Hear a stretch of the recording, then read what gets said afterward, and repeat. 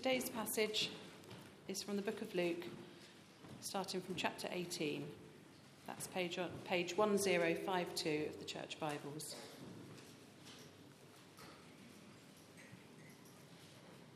Page 1052, Luke chapter 18 from verse 18.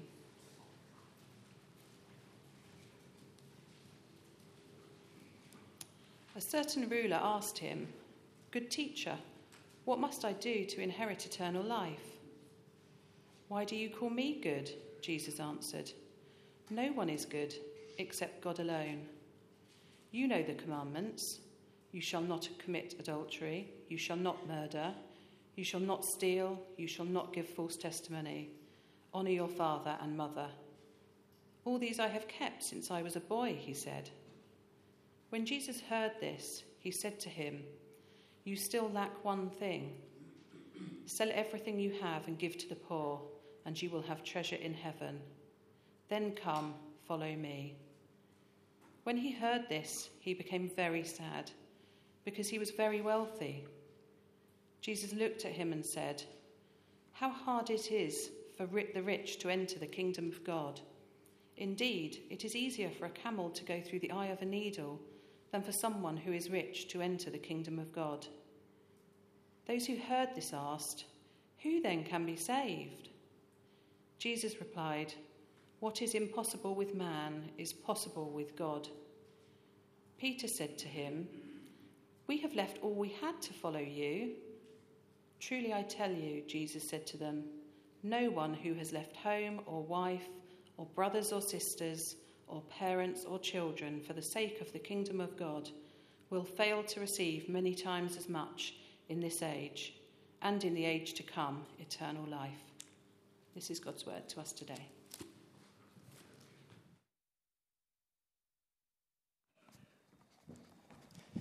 Thank you very much, Natalie. Good morning, everyone. Shall we just pray before we begin? Father in heaven, we thank you for your word. We're grateful for it. And Father, we thank you for this account of Jesus' encounter with a rich ruler. Help us, Father, to know the depths of our need for Jesus this morning.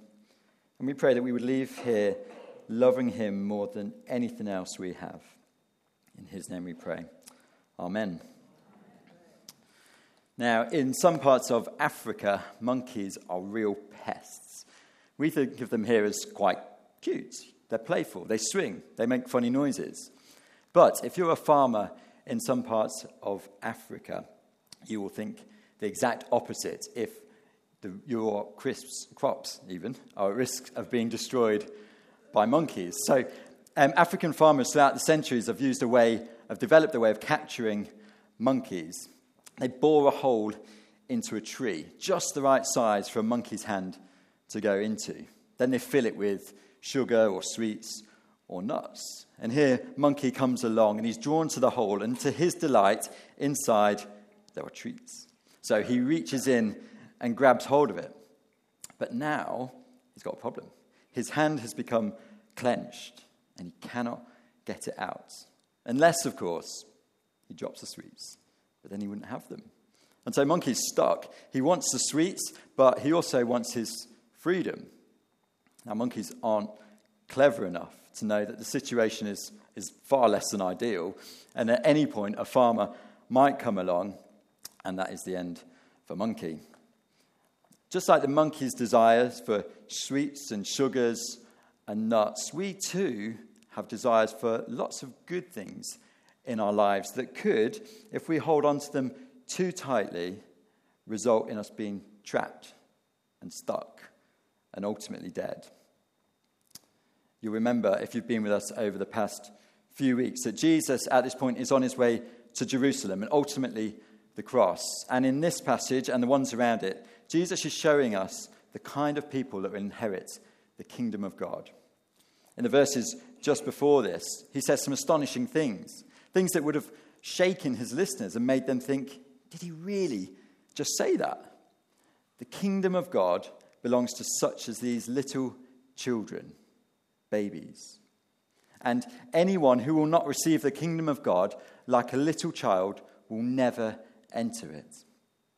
Did Jesus just say that in order for people to receive eternal life, they must be as weak, as helpless, and as dependent as a baby? Yeah, that's exactly what he said. And what does he mean by that? Well, babies can offer nothing. They can do nothing to keep themselves alive. They can't even hold their own head up, let alone find a job, clean themselves, rustle up a meal, dress themselves. They're helpless and dependent. And so it is with those that enter the kingdom of God. They can do nothing but be utterly dependent on Jesus Christ. They can't work enough to enter the kingdom. They can't clean themselves of their sin. They can't feed themselves with the bread of life. They can't take off sin and put on holiness.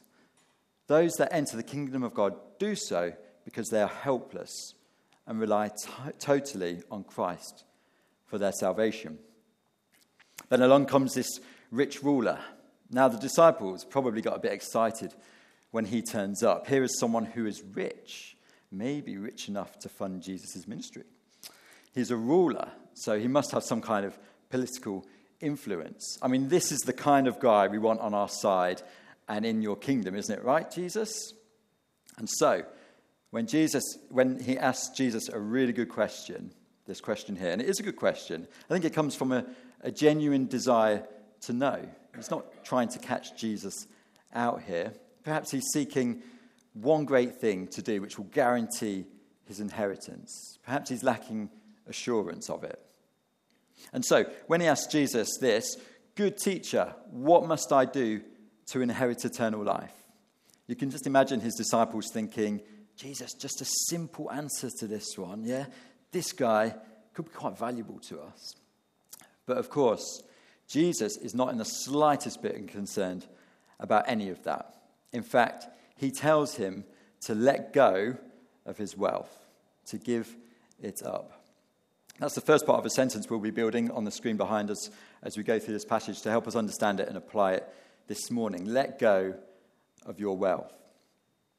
Now, Jesus knows this man's heart as he knows all of our hearts. And he gives him the answer which is most likely to shine a light on the recesses, the dark places of this rich man's soul. "Why do you call me good?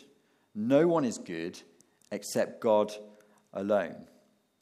Now, good was a very strange word for this rich ruler to use. It isn't for us. Of course, we use it all the time. But back then, the word good was reserved only for God. In the Old Testament, it's a consistently repeated phrase. God is good. Nobody else can make that claim. They are not like God, always consistently good. In Jesus' day, even the best rabbis were not called good. So why does he call Jesus good? Perhaps he's trying to flatter him. Maybe he's just a bit thoughtless. Maybe he did genuinely see something divine in Jesus. I'm not really sure. I don't think the passage tells us. But Jesus uses that word to probe into the man's soul. It's almost like he's saying, whilst we're on the subject of good, here is how good you need to be to inherit eternal life. And he gives him the second half of the Ten Commandments, verse 20. You know the commandments. You shall not commit adultery. You shall not murder. You shall not steal. You shall not give false testimony. Honor your father and mother. Notice here that Jesus is only giving the commandments that relate to other people. So if you were to summarize the Ten Commandments, you would break them in half. The first half would be love the Lord your God with all your heart, and with all your soul, and with all your mind, and all your strength. And the second half would be love your neighbor as you love yourself. Jesus is trying to get the ruler to reflect, do I have the goodness I need to inherit eternal life? But he doesn't really spend any time reflecting at all. He simply says confidently, well, all these things I've kept since I was a boy.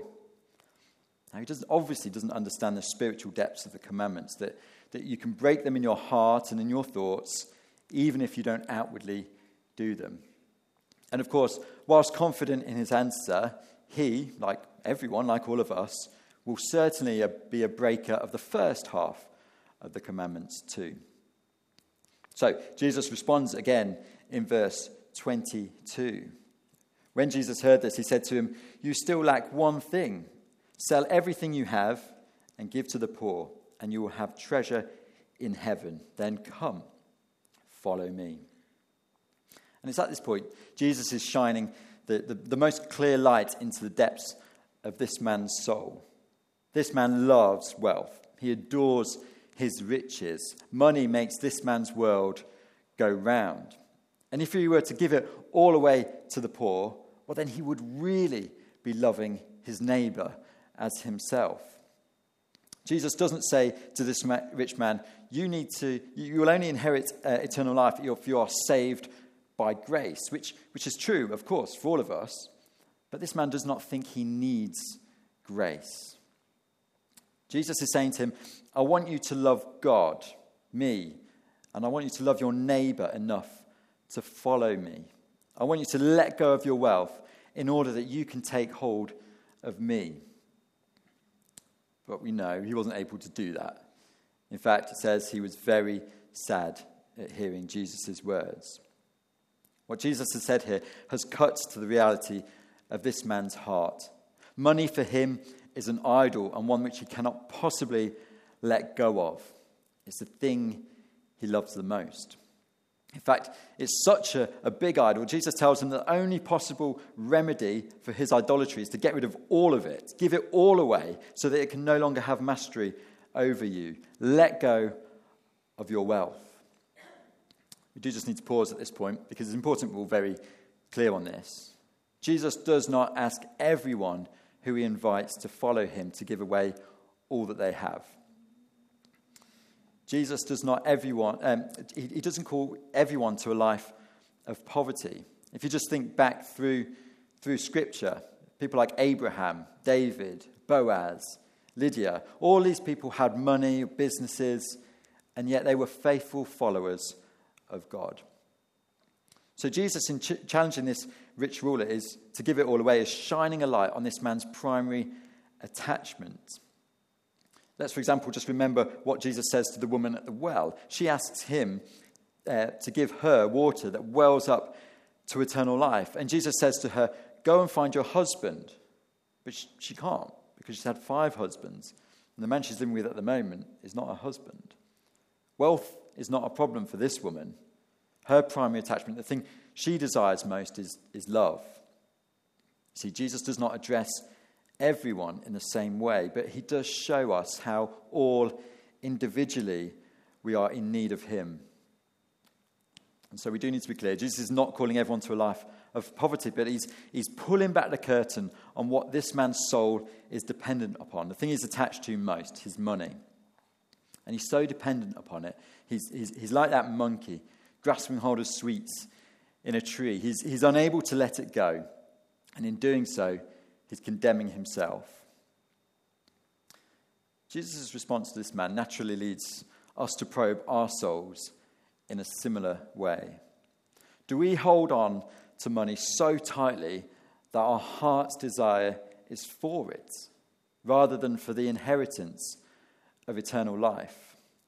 Does it consume our thoughts? Are we constantly striving for more of it? Is it what motivates us above everything else?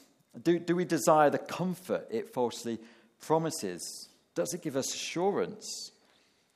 Is it Lord over us, so much so that following Christ, well, that is just secondary?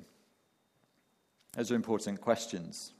Not easy to answer, of course, but important.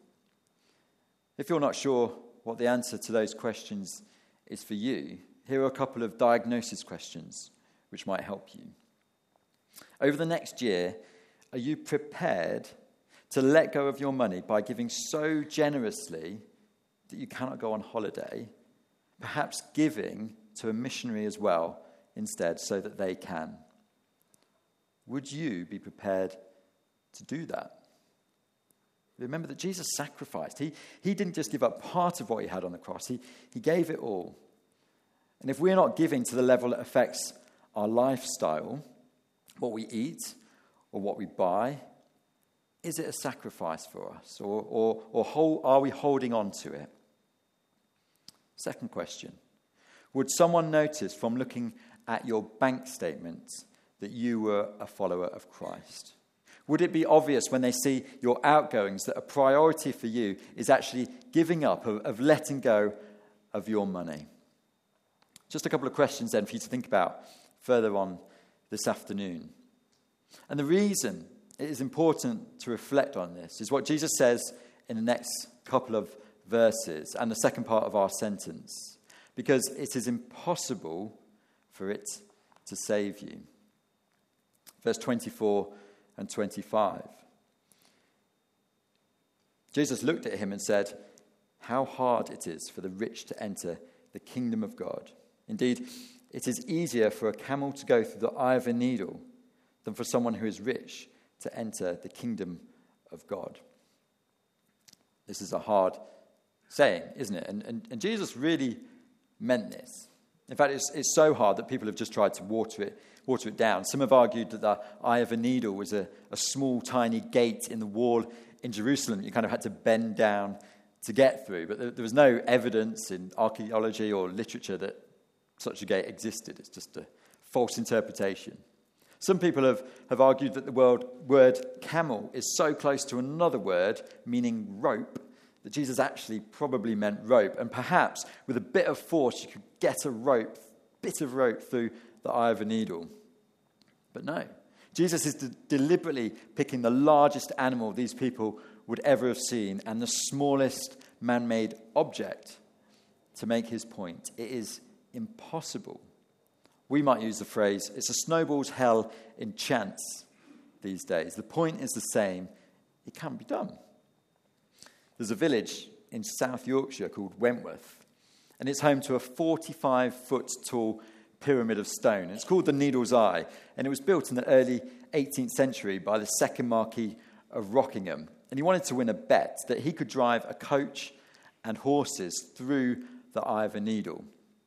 If he could, the implication was that it shouldn't be too difficult for him, a rich man, to enter the kingdom of God, whatever Jesus is saying. I'm pretty sure Jesus isn't won over by this trick because it is just simply impossible. No way on earth can it be the case. What makes it impossible? Well, wealth inclines us to become proud, to become self-indulgent, a lover of the world, and our eyes become blinded to our real condition. Just have a listen to Revelation 3, verse 17. You say, I'm rich, I've acquired wealth and do not need a thing, but you do not realize that you are wretched, pitiful, poor, blind, and naked. Wealth is a handicap because it creates in us a false narrative about what we think we are, and it accentuates all our other sins. It makes it even more possible to indulge in them. Wealth has the power to create this false narrative that exists about ourselves, whether we are super rich or medium rich or quite rich or not really rich at all compared to those around us. Wealth has the power to limit all of our understandings, to think that we have it made. If we're financially secure, we're spiritually secure. We have no need for dependence on anything else. Salvation is impossible for anyone who holds on so tightly to anything they depend on. You've seen this rich ruler's problem here was money. And what assurance did it really give him? Now, ours, of course, could be money too. But it could be people. It could be possessions, passions, or it could be possessions. It could be people. It could be their acceptance or love or favor. It could be the people closest to us, our family, our close friends. Perhaps it's passions, maybe love or lust, or maybe hobbies. Maybe it's our careers, the feeling of importance that we long for. It could even be our role in church, our status amongst our peers. Or it could be possessions, like the rich ruler, money itself. Maybe our house, maybe a future house, maybe our car, maybe our holidays. See, people, passions, and possessions, they cannot save us. It is impossible. And all of them have the power to make us blind to the reality of who we are, blind to the reality of our sin and for our desperate need for a Saviour, Jesus. Jesus' hearers can't quite believe what he's just said. Luke's account here doesn't really capture just how amazed they were at what Jesus says. But Mark shares the same encounter of the story, and it really does capture it. Mark says they were exceedingly astonished. I was trying to think of an example where I would be exceedingly astonished at what someone said. This is bad, but the best I could come up with was just imagine someone telling you they don't like chocolate. I just struggle to understand that concept. It's completely out of my realm of understanding. And Jesus is here in a similar position. They just cannot compute what he's said. It's out of their realm of understanding. Why is that? Back then it was presumed that if you had material wealth, you were blessed by God. God's favour rests upon you, and he's shown that to you by giving you riches. And if you're like this guy, who obviously had some power as well, God must really like you, and surely you just need to make sure you're pretty good, and you're going to be a shoo-in for attaining eternal life. Of course, though, we see actually that doesn't give him assurance. If it did, he wouldn't have come to Jesus with this question about how to inherit it. From the outside, though, this guy looked like he was assured eternal life. His wealth, his power, his goodness made that clear. Would those close to us, watching us, think our goodness or generosity is enough to give us assurance, not being aware that inside we are holding on so tightly to some idol, we're not actually holding on to Christ? See, Jesus is turning here the whole concept on his head. And so those that are listening are astounded. So if the good, the rich, the powerful, those elevated above others, if they cannot be saved, who on earth can be?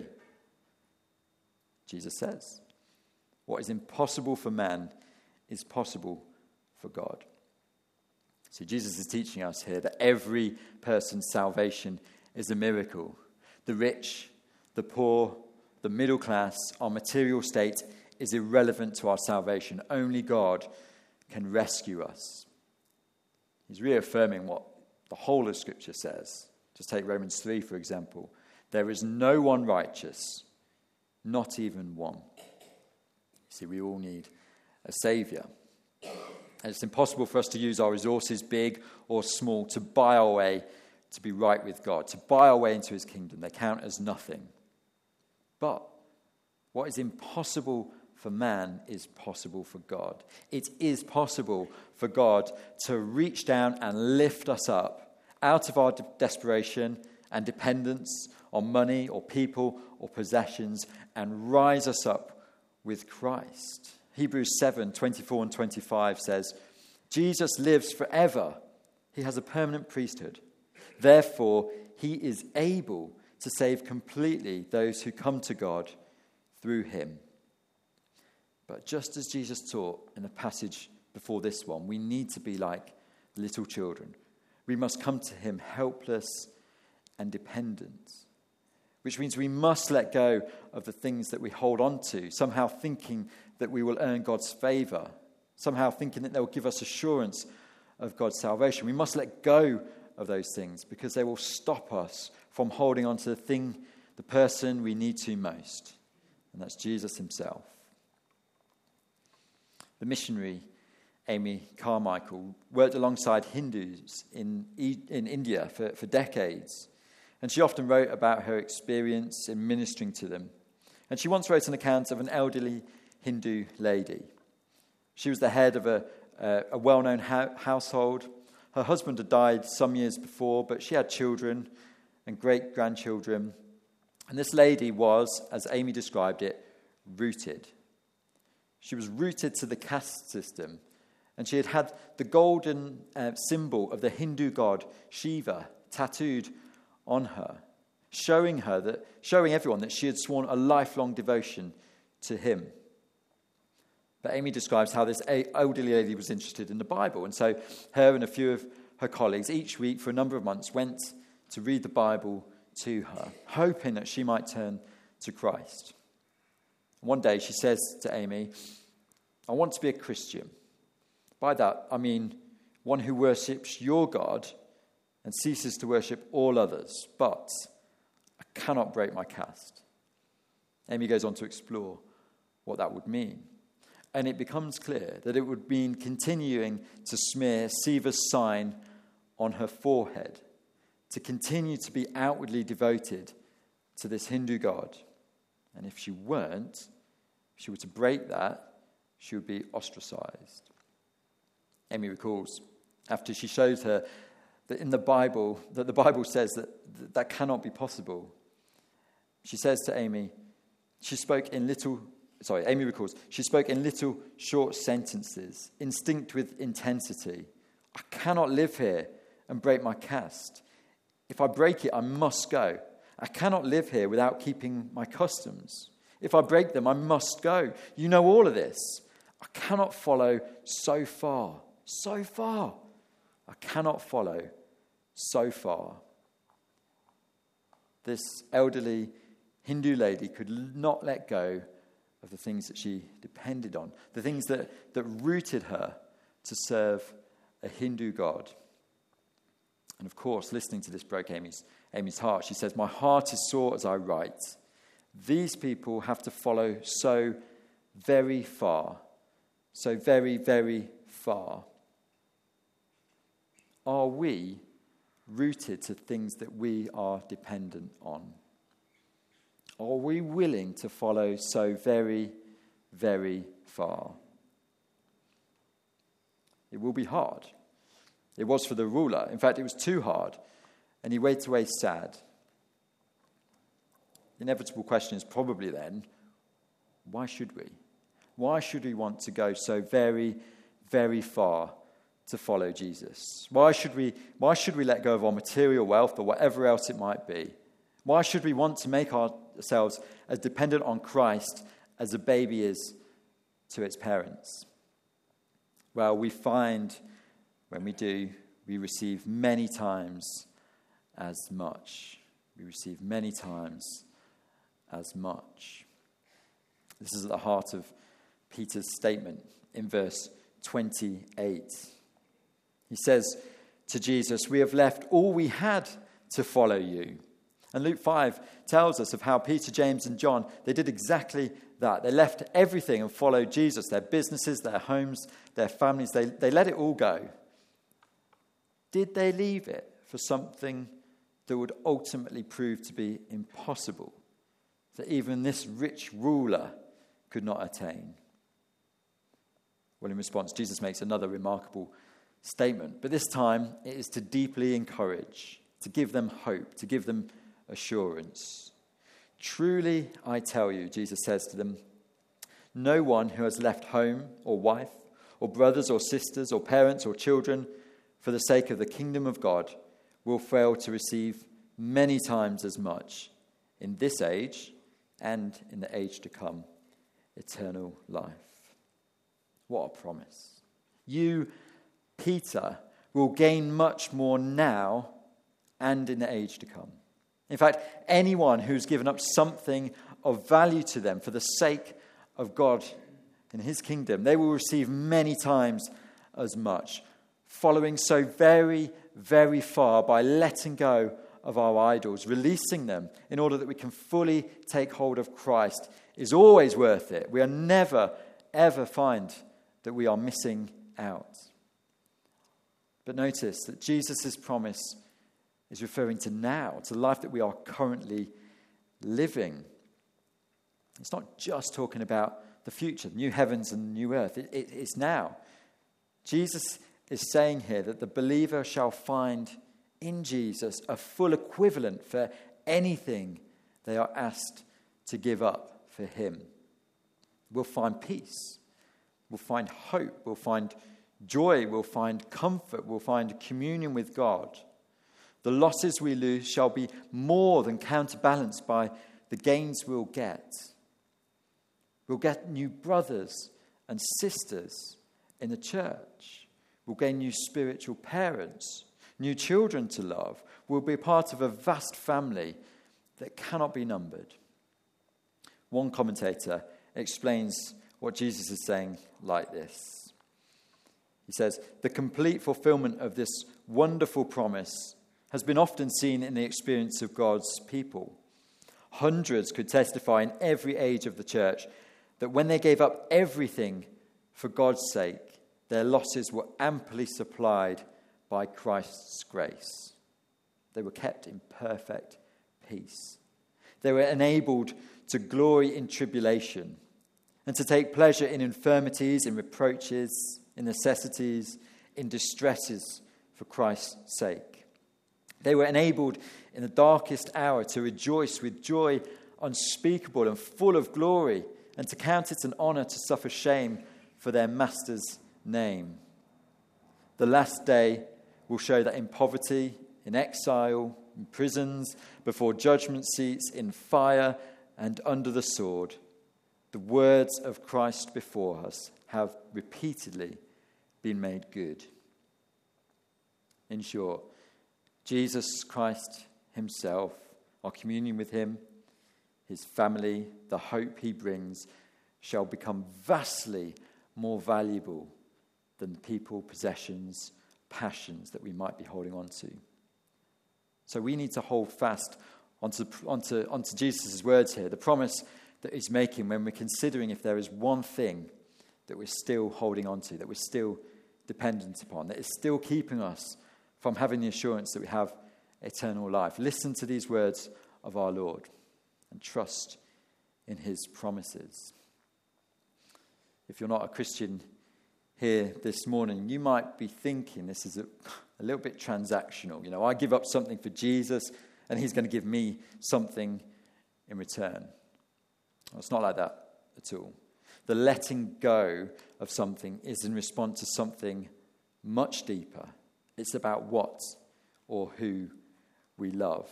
A few chapters back in Luke, Jesus says you can't serve both God and money. You'll be devoted to one, you'll love one, and you'll despise and hate the other.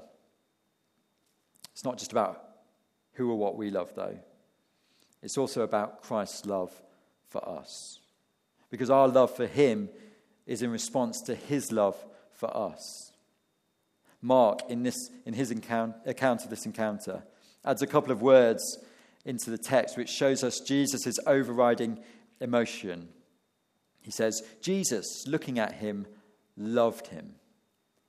Jesus loved this rich ruler. Now, Jesus, in a sense, was actually a little bit like this man. He too was rich. He too was a ruler. Before he became a helpless baby born in a manger, he was in heaven, enjoying all its glory and all the treasure that it holds. But for the love of people like this rich ruler, for the love of you, for love of me, he let it go. He became poor. In the passage we're looking at next week, Jesus tells his disciples what he is going to do because of his love for us. He says, I'll be delivered over to the Gentiles. I will be mocked. I will be insulted. I will be spat on. I will be flogged. I will be killed. Jesus is stripping himself of all of his glory and going into the depths of poverty on the cross, stripping himself of his Father's love, all for the love of people like this rich ruler, all for the love of people like us. He says, I'll do this for you, people who aren't good, who cannot keep the commandments, people who lack assurance, and so seek dependence and hope on things that are impossible to save them. And his message to you, to all of us, is the same as to this rich ruler. Let go of those things and come, follow me. In a moment we'll pray. But before we do, let's just have a moment of silence to reflect in our hearts on some of these things.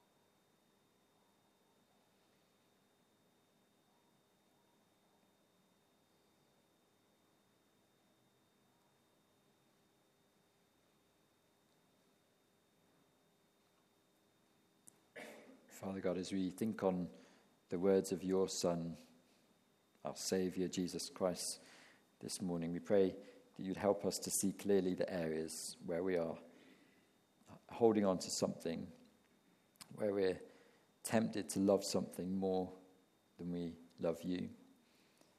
Father, we trust in the words of Jesus' promises here, that in giving up something of value to us, we receive many times as much.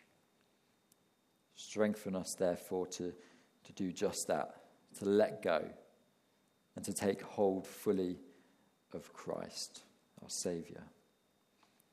Father, thank you that what is impossible for us is possible for you. In Jesus' name we pray. Amen.